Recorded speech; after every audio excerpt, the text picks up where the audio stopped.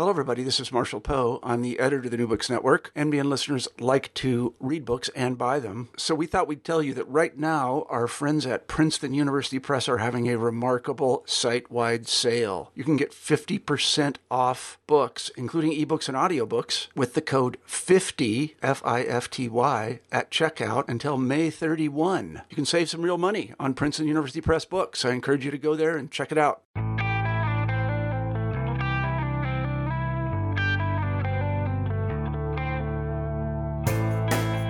Hello everyone, and welcome to New Books in East Asia.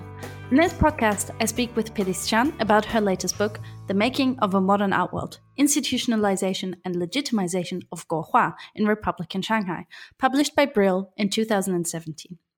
The Making of a Modern Art World investigates the production and consumption of Guohua, or national painting, in Shanghai between 1929 and the outbreak of the Second Sino-Japanese War in 1937. Defining the art world as sociologically constructed, Phyllis Chan's systematically researched book focuses on collective practices of artists and art associations, periodicals, art colleges, exhibitions, and the art market, all of which contributed to the institutionalization and legitimization of Guohua in Republican Shanghai. Based on extensive primary source material, Chan lays bare the modus operandi of a modern art world in Republican Shanghai during that period. The book is thus an indispensable resource for anybody working in the field of 20th century Chinese painting, highlighting the changing hierarchies, networks, and discursive practices that constituted Republican Shanghai Guohua. Welcome to the show, Phyllis. Thank you. Why don't you start out by telling us a little bit about yourself? I'm Phyllis Chan, and currently I'm an assistant professor of cultural management of the Chinese University of Hong Kong. Before I joined the Chinese University of Hong Kong, I worked as an assistant professor for cultural and heritage management at the City University of Hong Kong. And in the late 1990s, I also got a 4-year curatorial experience with the Hong Kong Museum of Art. And my research interest centered on the production and consumption of art in modern and contemporary China. So tell us how you came to write The Making of a Modern Art World in Republican Shanghai. Yeah. The book actually is developed from my PhD dissertation. And my interest in the Republican period actually is based on my archival research in Shanghai. When I was conducting archival research in Shanghai, I encountered a lot of primary materials, including magazines, newspapers, and exhibition catalogs. These materials tell the very different stories about the narrative of modern Chinese art. And firstly, we can see that from this material, there's a lot of people involved in the production and consumption of art in Republican period. And a lot of these names are not actually mentioned in the standard art history book. And secondly, we can see that from this material is that dominance of Guohua in the field. And as we know from the standard narrative of Chinese art history, it always mentioned that Guohua was under attack. And however, the material tells that Guohua actually a dominance in the art world, particularly like in the metropolitan city Shanghai. And lastly, the material also tells that a group of people, they call themselves a art community, or they are from the art world, actually exist in Shanghai. So I'm quite interested is to reconstruct the operational logic and also the practice, the discursive practice in this period, how the artists thought and how they determine their artistic style, and how their artistic practice are constrained by social structure and also by different kind of factors. And I hope that which can give a very different perspective for us to understand the Republican art world. And the book has a considerably small time span, covering the 8 years between 1929 to 1937. Why don't you tell us a little bit more about why you chose these dates in particular and why they're so crucial for what it is you're doing in this book? I chose the 19 decades. Approximately, actually, is the 19 decades from the 1927 to 1937, because this period is the golden period in Republican period.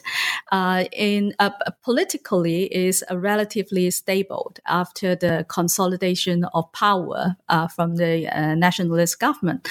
And I said 1929 because I think sometimes the periodization of art history is a little bit different from the political history.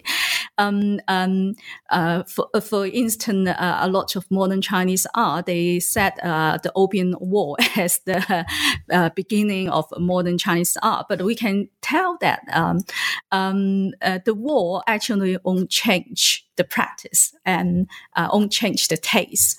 I said 1929 because in this year, the nationalist government support the first national art exhibition, which was launched in Shanghai.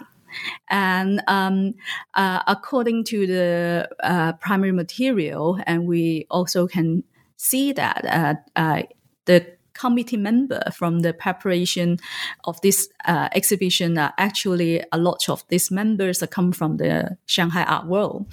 And I think this is a quite significant event because it marked and also show the official discourse on modern art. And from this exhibition, we can see that the number of guohua outnumber other categories like oil painting or sculpture. So it also reviewed the aesthetic ideology embraced by the nationalist government. So I think 1929 and after the late since the late 1920s onward, a lot of guohua artistic activity became prominent in the Shanghai art world. So I set the 1929 as the beginning.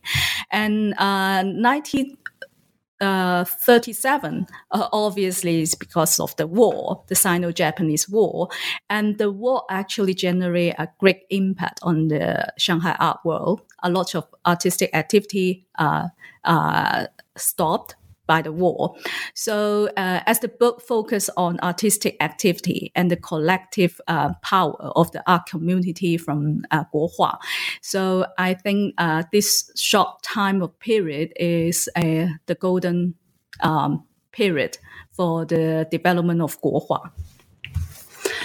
Okay, and the book is divided into 3 main chapters, plus introduction and conclusion.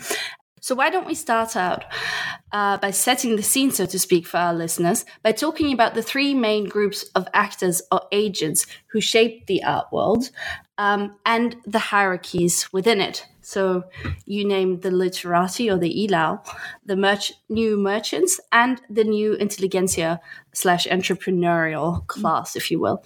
Tell us more about how you define and divide these 3 groups and how they, in turn, shaped the art world.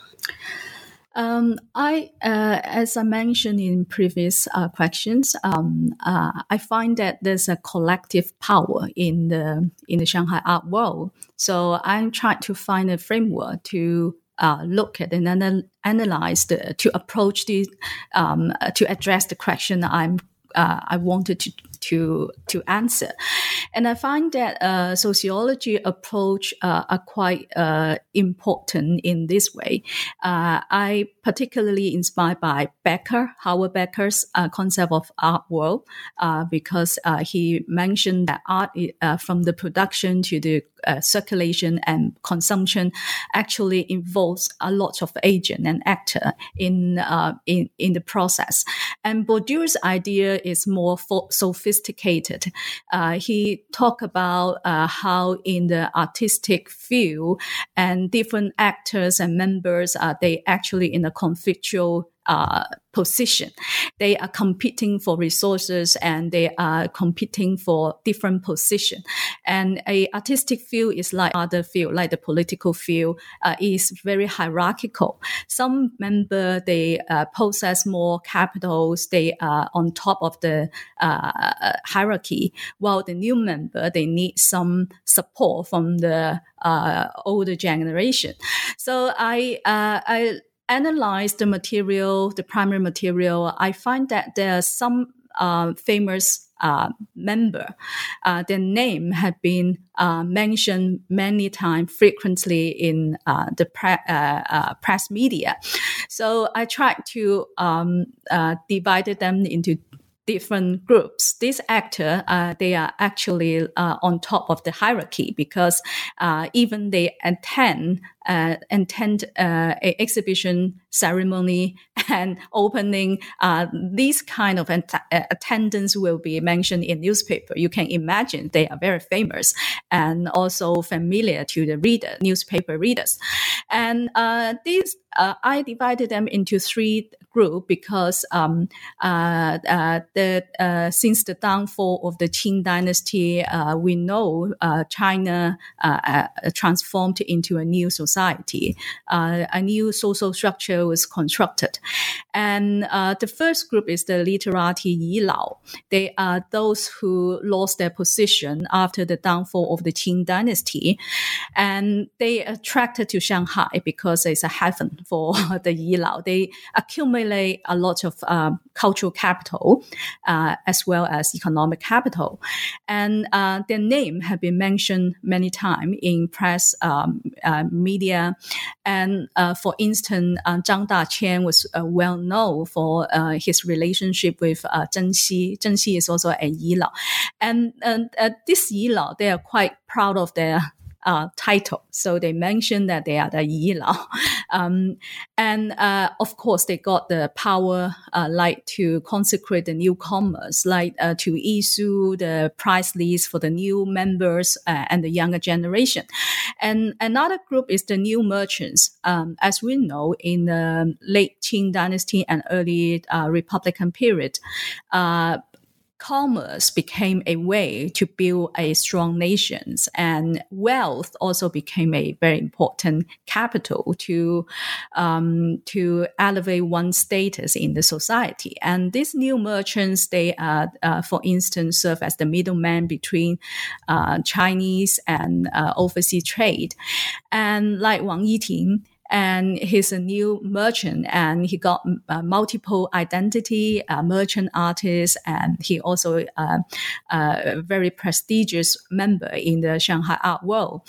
And these merchants, they apply some kind of commercial tactic in the art world. For instance, organize exhibition for sale, and also they got some power to consecrated the younger generation.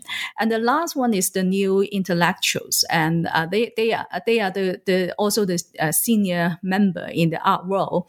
They got a degree from the previous civil examination, but you know the downfall of the Qing dynasty, and they transformed themselves into a new elite class. For instance, Ye Gongshou, he got a degree from civil examination, and he also served as a high official in the Republican period for the nationalist government. And I think the first chapter, the introduction, is try to give a clear framework about how I will discuss the questions and how to set the ground for the following discussions. Great. That kind of also answers a follow-up question that I was wondering about, which is why Bourdieu's sociological ideas about cultural capital and artistic fields and so on were so useful when looking at the institutionalization and legitimization of Guohua. So I think we'll move on. And I was... this is now the inevitable question that I suppose everybody was waiting for. We couldn't possibly do this interview, and you couldn't have possibly written the book without addressing the tricky question of what Guohua actually is. So so basically, let's talk about the definition, if you will. And I was wondering if you could say a few words on that. Yeah. Guohua actually is quite a problematic term. And according to the material, we can see Guohua is a new invention. In the early 20th or the late 19th centuries. It's a term borrowed from Japan, actually refer to national painting. Before the introduction of Xihua, I don't think we need something to distinguish this category of art from other category, because Shuhua always dominant the art scene. But the introduction of different category like sculpture, watercolor, oil painting to the Chinese art world, and a new term was needed to refer to the traditional practice. The category usually executed with brush and ink and the traditional equipments, and also on paper or seal. And so that's why I think when you have a new term, that means there's some new concept. So what is Guohua? Actually, is the book concern. I want to know how they use different practice and different institution to construct the idea and give a concrete idea about what is Guohua. And Guohua actually later on developed into different terms like Zhongguohua. After the 1949, they used Zhongguohua instead of Guohua, and Shuimohua, Caimohua, and now we have a new term is the contemporary ink art. And so all these terms are very tricky and also problematic, but is interesting is that the layered meaning attached to this term. To institutionalization as practice, you reveal in incredible detail how Guohua institutionalized by way of looking at 3 different practices: organizing art societies, publishing art periodicals, and establishing art colleges.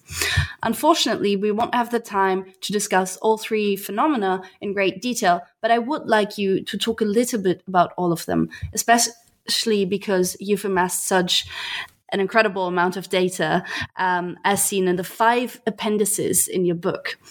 So the first one is on art societies established during the years 1929 to 36. What struck you as significant or noteworthy, if you will, when you collected and evaluated all this data on art societies that were founded during these years? Mm-hmm. I said this as the first chapter because, as I mentioned, my interest is the production and consumption of art. So I set 3 different chapters. And this chapter 2 is on the productions and how collective power was formed during this period. And I find that art society is a very powerful institution.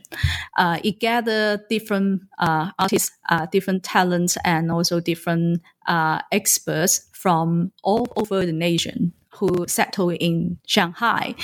And also, art society is a very active actor in the art world.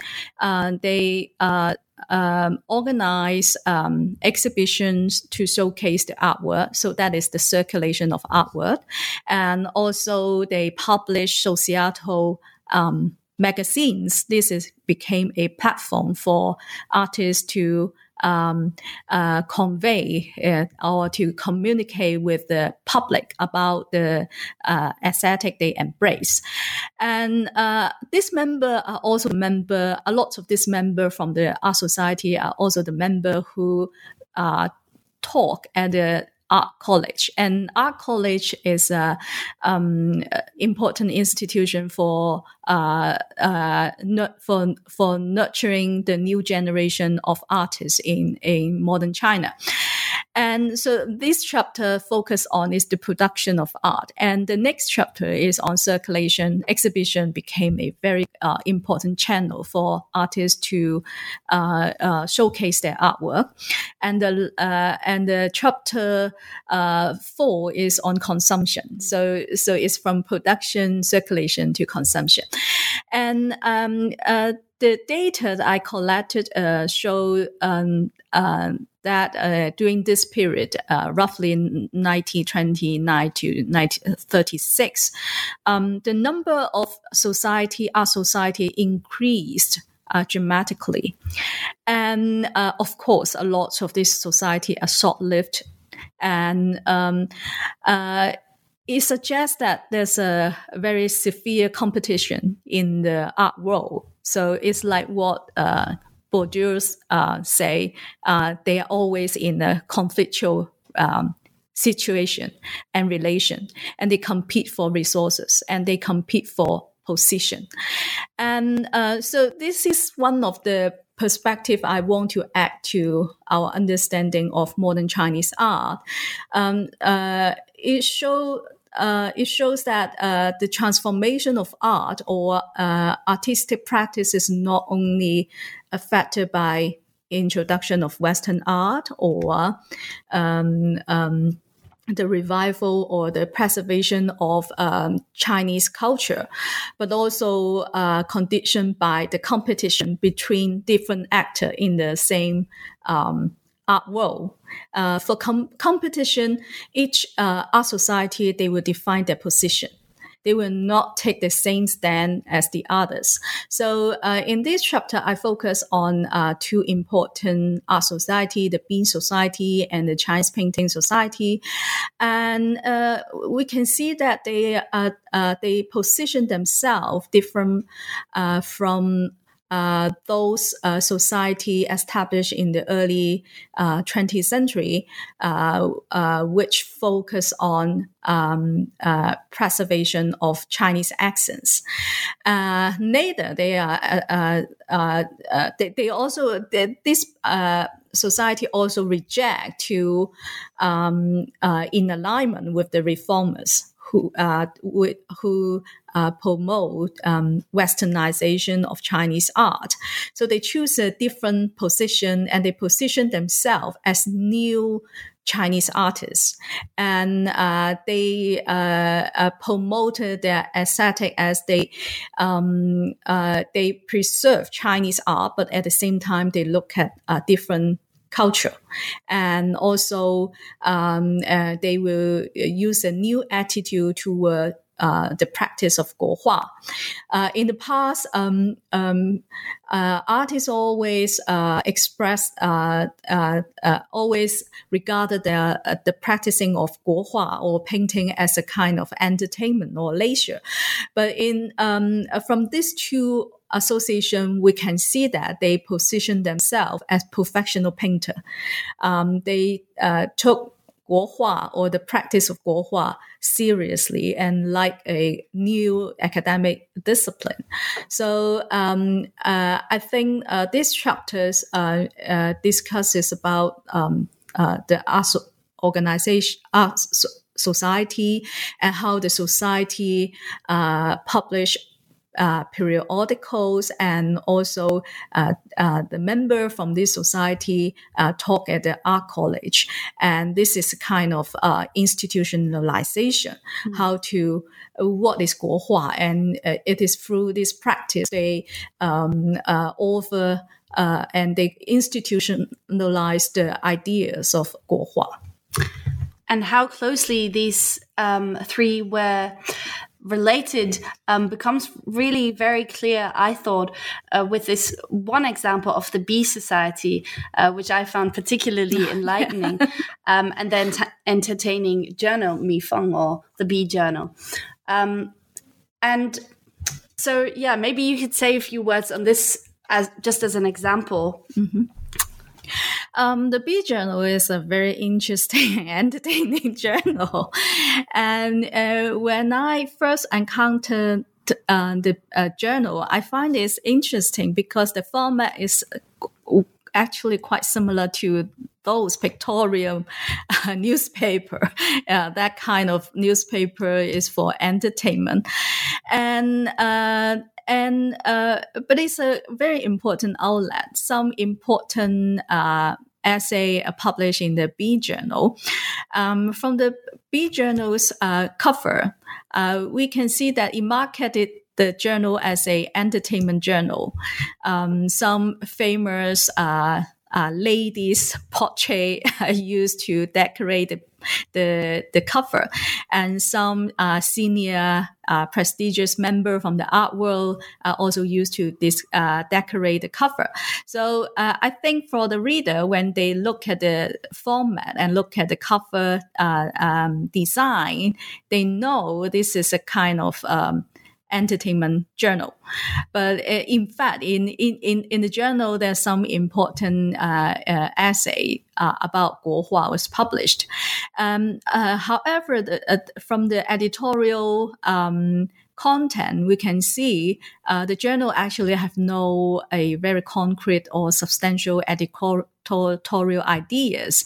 But later on, a lot of this committee, the editor from the Bee Journal, they launched another new journal, it's Guohua Monthly. And from the book, from the cover design and the content, it showed that they have a very clear directions about the journal. And they tried to create an image for the journal and as well as the art society, because this journal are actually the societal journal. And Guohua Monthly and then Guohua are published by the Chinese Painting Society. And the editor have a very clear directions about the journal. Unlike Bee Journal, Guohua Monthly and then Guohua, they publish essays and also some news of the member from the art scene. And for instance, they even invite some oil painter to collaborate for a special issue on the idea of landscape painting. And I think that this is a quite it shows a very different understanding or a different stories of the Shanghai art world. Actually, Guohua, they can collaborate with oil painter, and they the journal became a platform for all these discussions between members from different from different societies.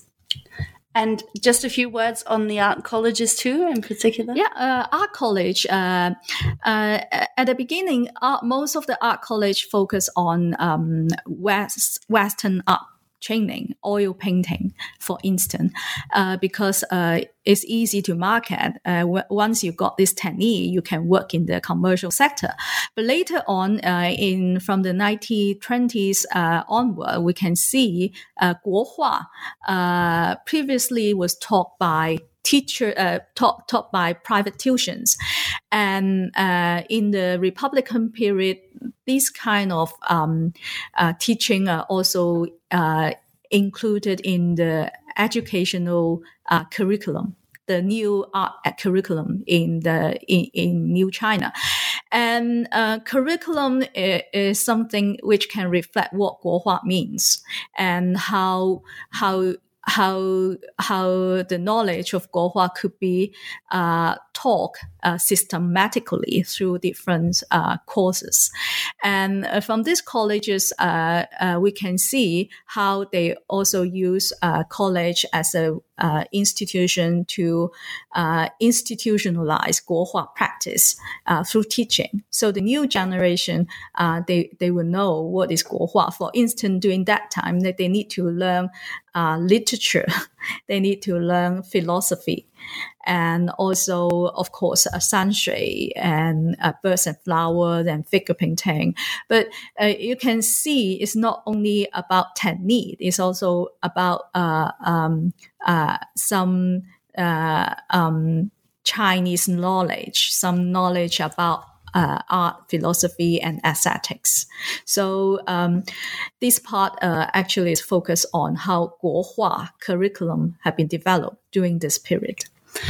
I want to follow up on this just very briefly, because what you just described, this more holistic approach to teaching, that's in line with how literatis of previous times understood themselves. Is that correct? Or is there a break in some way in the curriculum and the teaching of the art colleges in comparison to earlier literati?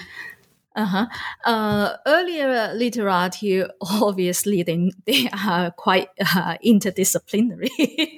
And in the early 20th century, the new educational system actually divide different knowledge in different discipline. And in a way, you can't train a literati anymore. But for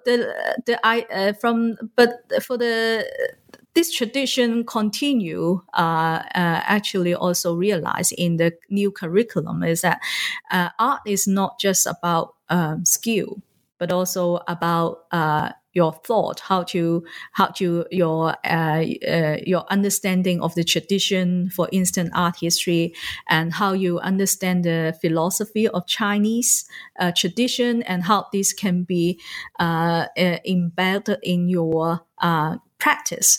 And in some way actually is the literati's view on art, but I don't think that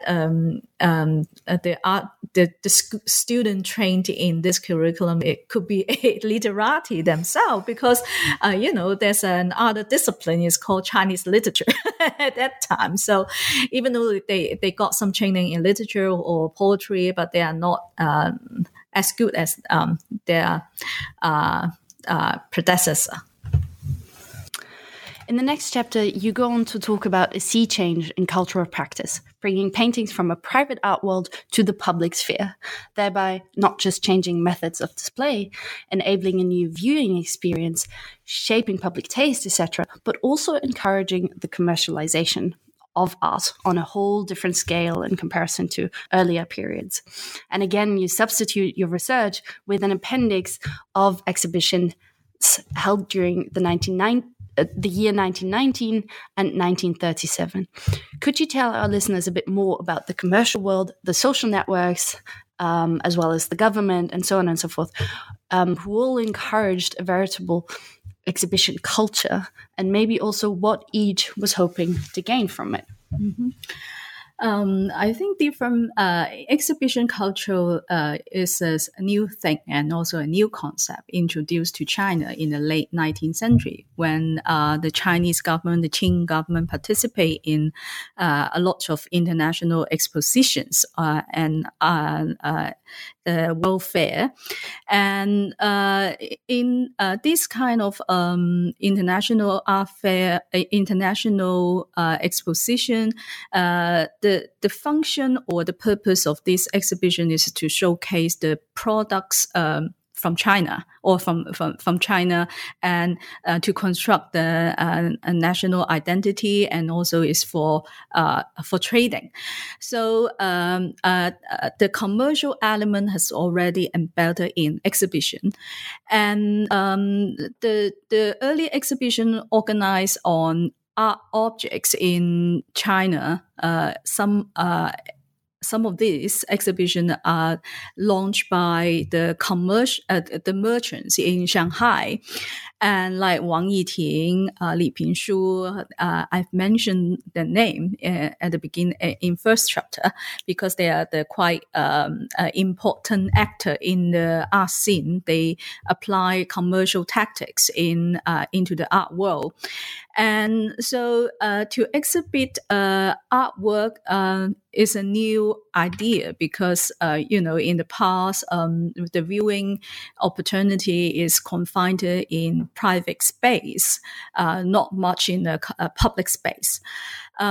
So you can imagine that if artists are going to showcase their work to a publics, they will going to have a quite different audience, expected audience.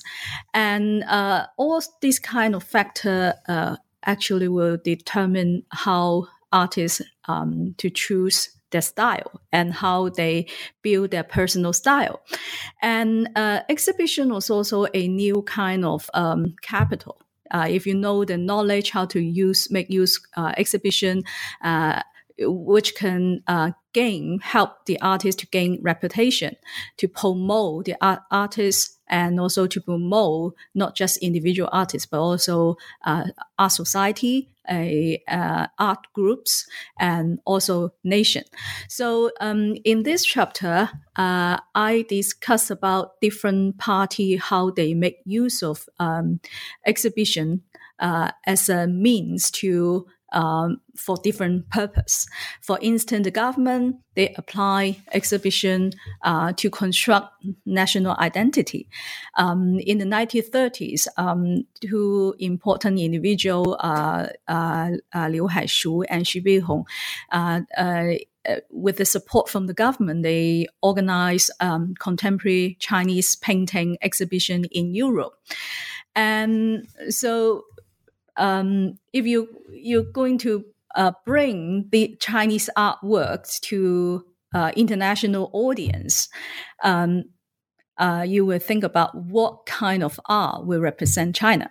So inevitably, they choose Guohua as the only art form to include it in the exhibition.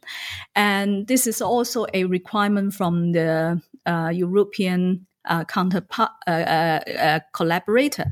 They didn't want to see something which like the Western style painting from China, but they want to see the authentic Chinese artworks.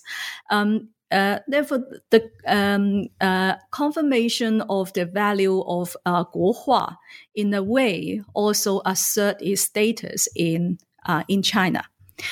And for art society, exhibition is also a way to promote the aesthetic embraced by the art society. So there's the number of exhibition increase dramatically, also hand in hand with the increasement in different Guohua society. And I focus on a art society, the Bean Society, for instance, and how the Bean Society organize societal exhibitions. And we can see that from the empirical data provided in the appendix, you can see the format of exhibition was standardized. For instance, it always lasts for 3 days to 1 week. So it's very short. And exhibit will be renewed every day or every 2 days. So you can see they change the exhibit list continually during the show. And this practice obviously influenced by the commercial aspect of exhibition, because audience or the visitor, they view the exhibition and they bought some of the exhibit, and so you have to make replacement.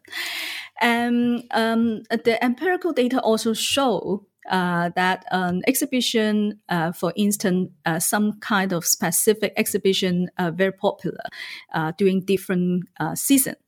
For instance, in summer, fan exhibition are very popular. Because fan painting is a kind of functional and also is a indicator of social status. You can imagine that it's like what branch of handbag you are using at that time is whose painting are on the fan you are using. For our society, this is the way to gain some reputation. For instance, if they can include most of the famous artists in their group exhibition, this obviously will elevate its social status, and also in the competitive art world, and they can stand out from other different social artistic groups.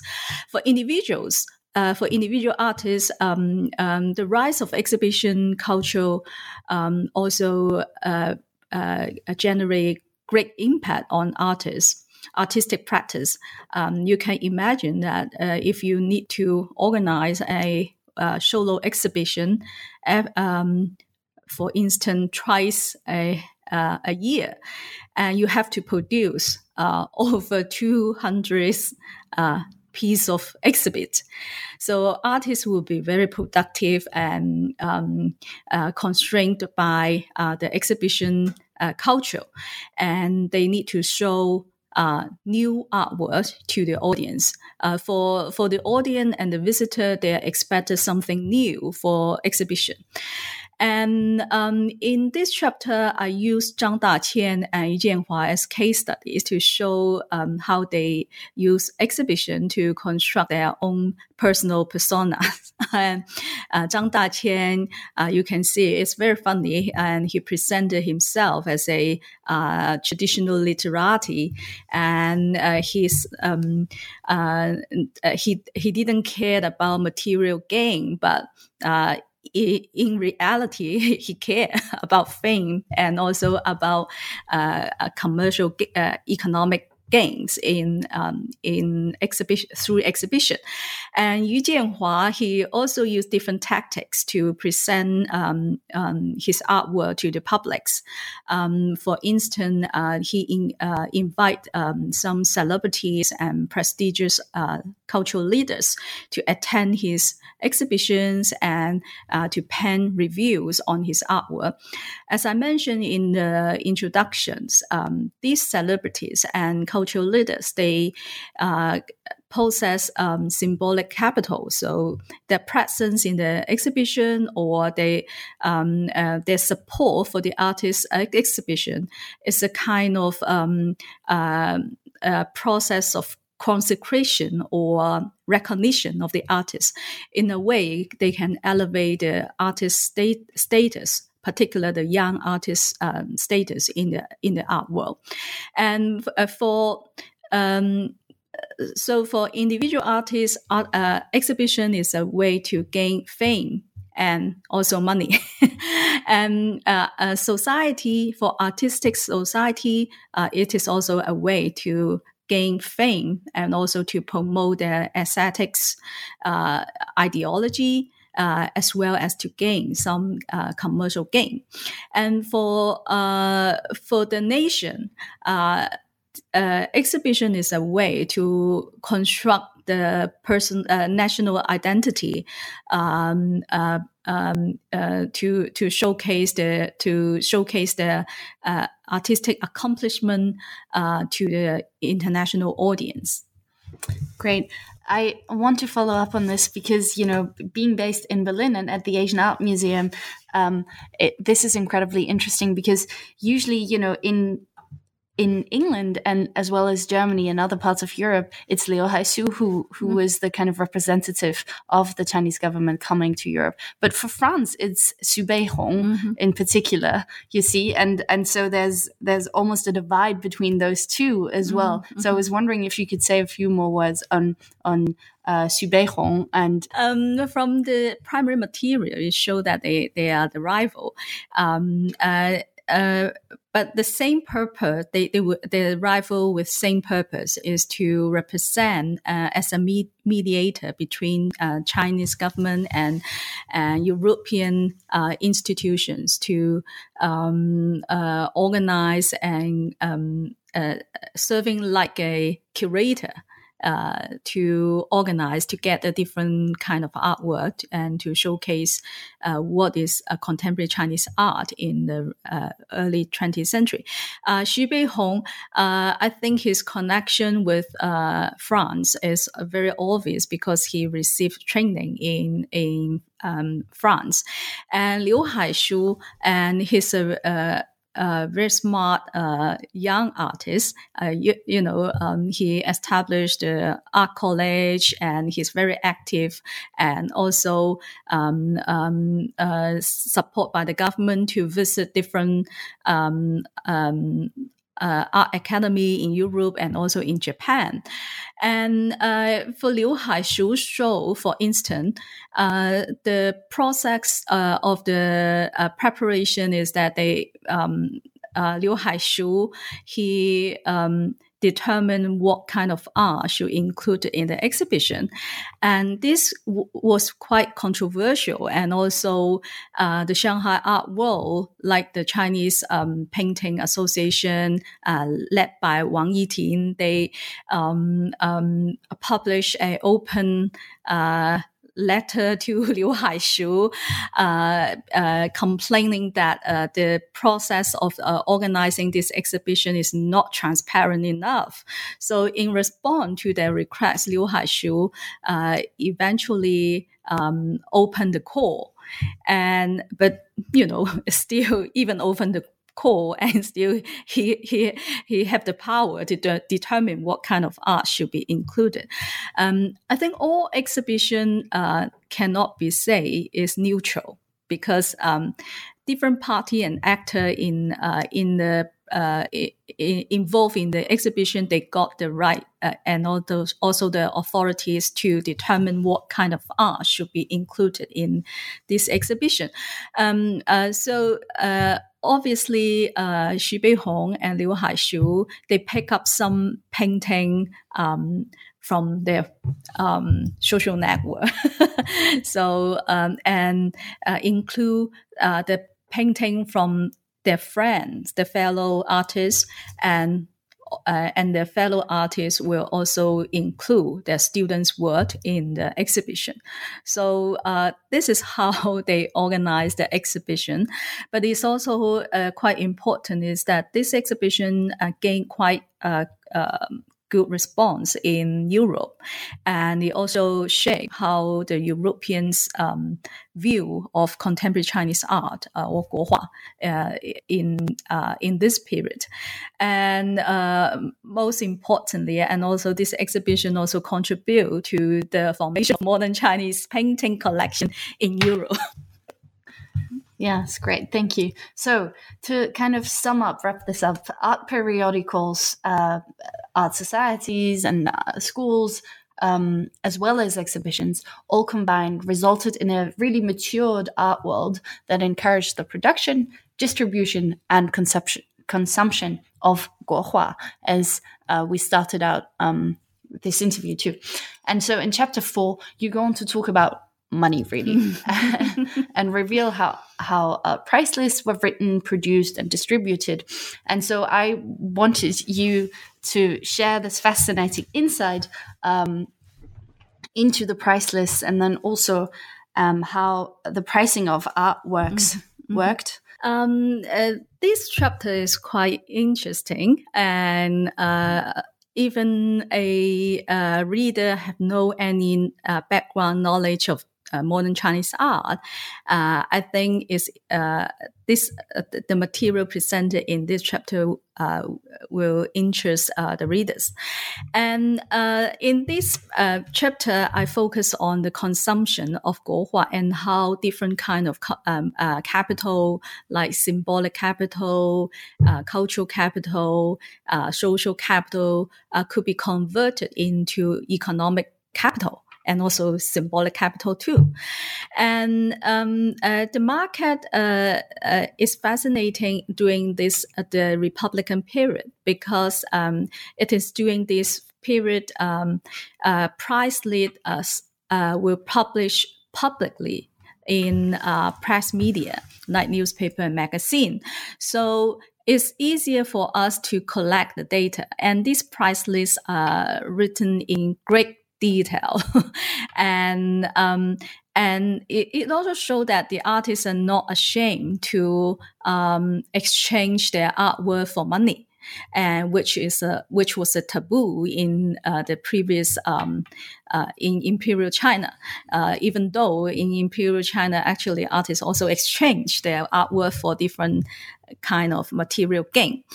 And so in this period, I think the artists published their price list because they regarded practicing art is a kind of professional practice, like a lawyer. And lawyer, you can also have a price.